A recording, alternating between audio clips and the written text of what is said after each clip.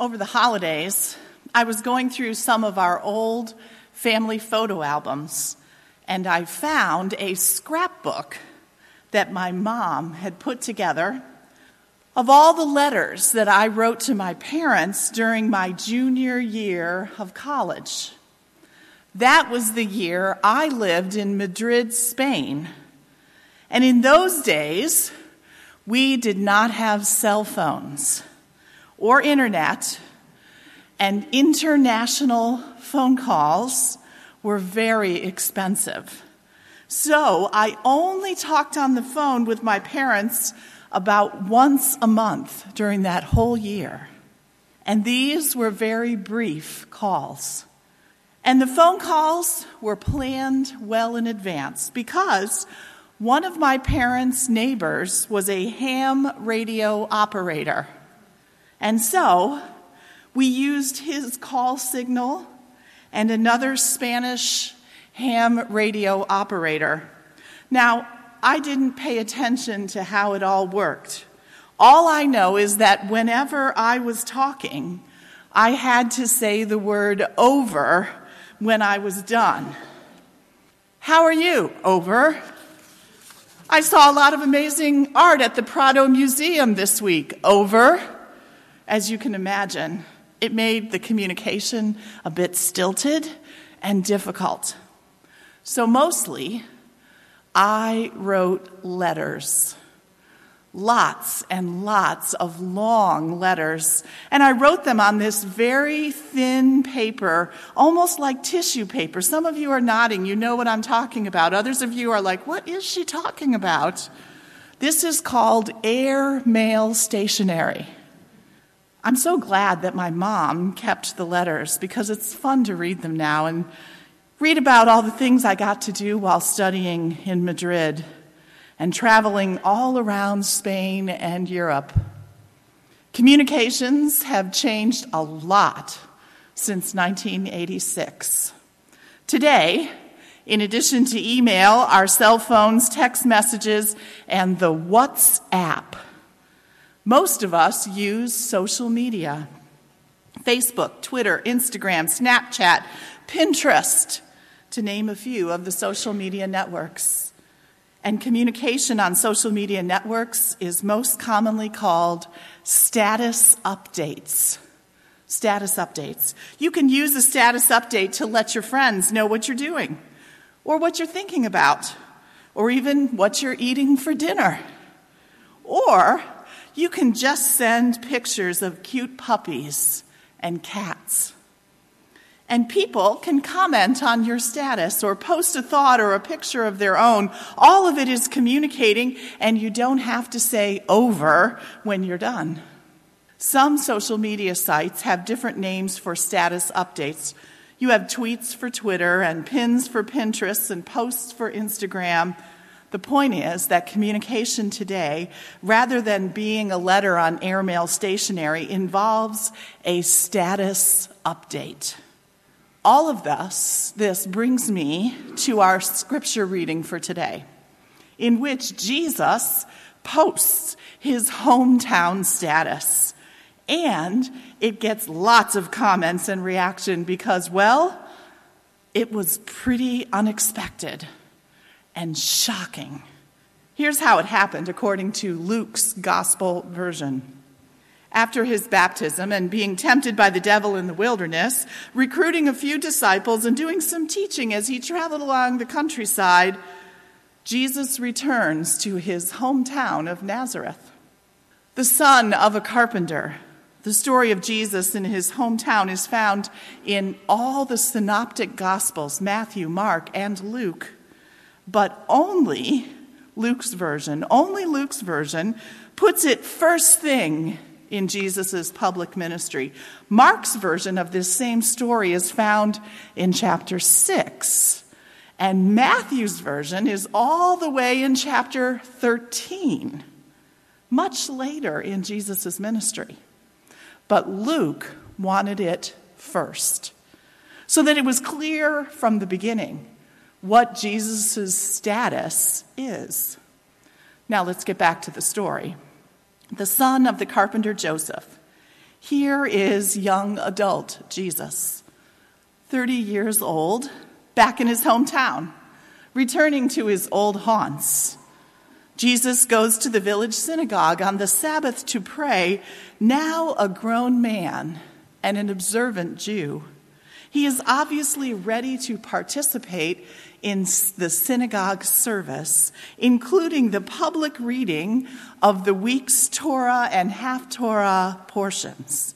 Now remember that the Torah is the first 5 books of what we Christians call the Old Testament in the Bible: Genesis, Exodus, Leviticus, Numbers, Deuteronomy. And the half-Torah is the prophets, some of which are in our Christian scriptures and some which are not. Luke's version of this story about Jesus says that Jesus stood up after the prescribed Torah lesson was read in the village synagogue, and by standing up, he was indicating that he wished to read the next portion of the service. And next up in the service, after the Torah reading, was the half-Torah reading. This is the part from the prophets. Now, allowing someone else in the congregation to read the half-Torah during the service was a common courtesy of Jesus' day, extended to visiting rabbis. And the people of Nazareth remembered how Jesus, as a 12-year-old, had amazed the entire temple with his wisdom and his readings of Scripture and teachings.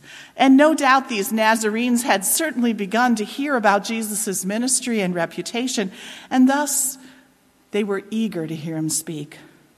And so Jesus stood up, and the worship assistant handed him the half-Torah scroll.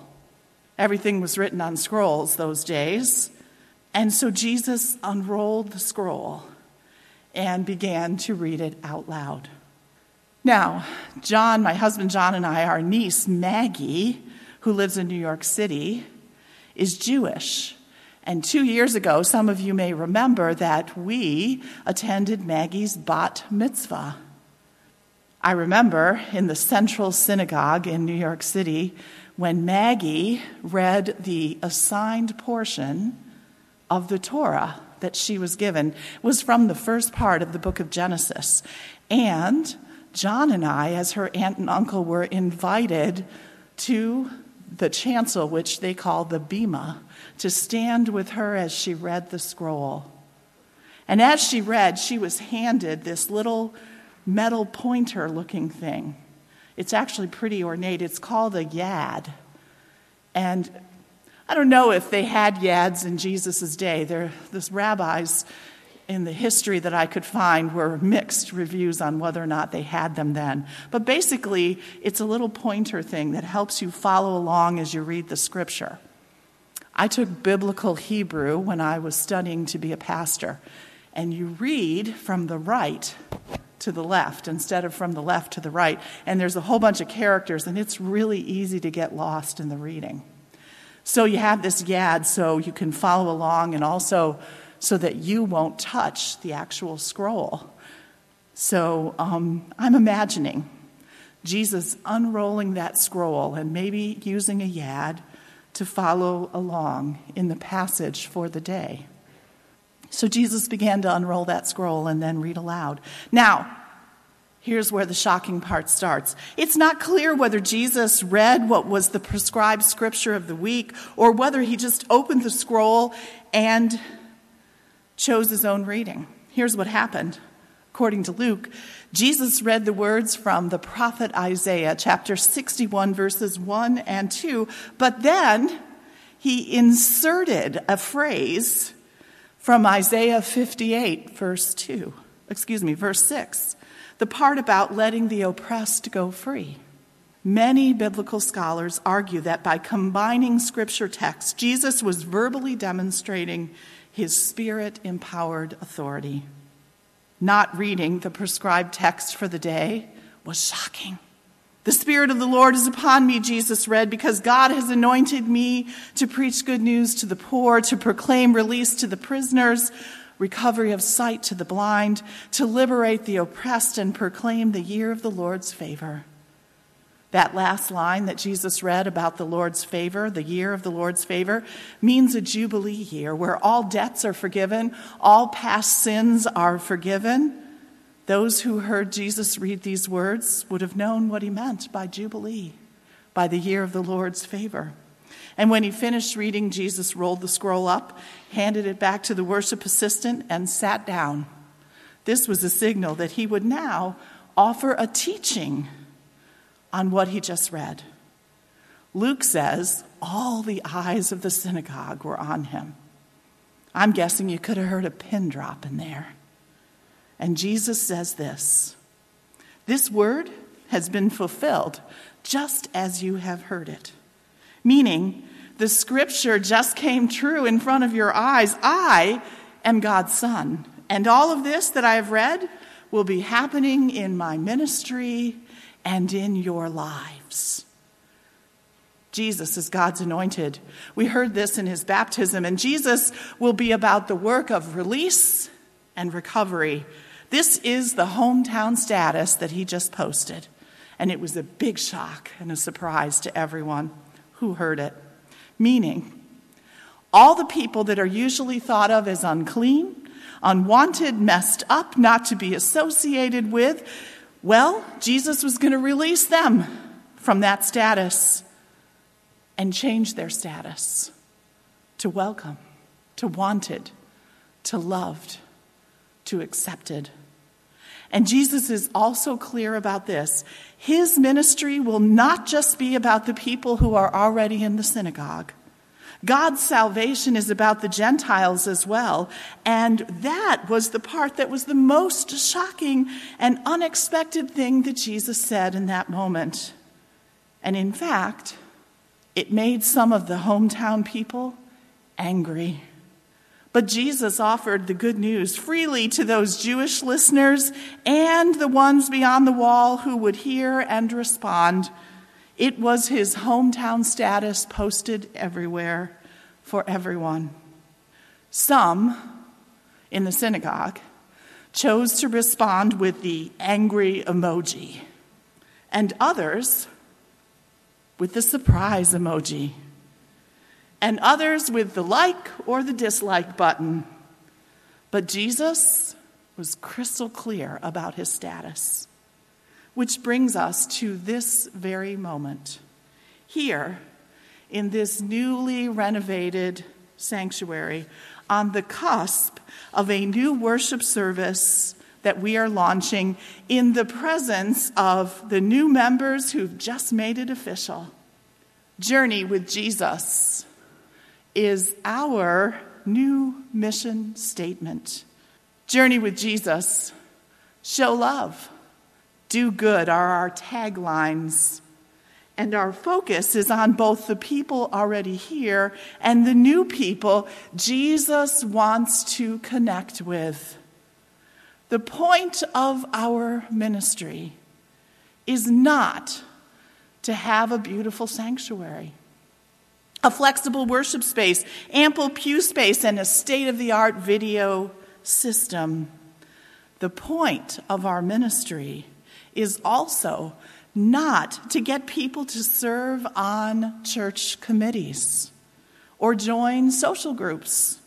The point of our ministry is to connect people with Jesus, to develop and become his disciples, and to do good and show love in a world that desperately needs this.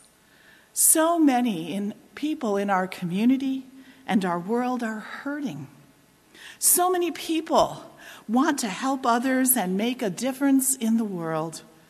Jesus calls us to this journey, which is about faith and love and release and recovery, forgiveness and joy. This is our status. This is our calling. This is our mission. And it's the why of everything we've been doing here with our Vital Church Initiative process and the construction process. It's even why we're proposing a new streamlined governance structure so we can spend more time in ministry and less time in meetings, all so we can help connect people with Jesus. So today, right here, right now, we rededicate this beautiful, sacred space for the purpose of the journey with Jesus, for the ways in which we are called in our day and time to do good and show love and reach out to those who are lost and afraid and hurting and wondering if anyone cares. It's not about us. It's about Jesus, the big guy here in the window, who every week reminds us of our mission and our purpose. May our status be his status. May our mission be his mission. May our purpose be his purpose. May our actions be his actions. And may people know us by our love, by the good we do in the community and in the world. Thanks be to God. That's a status worth posting. Amen.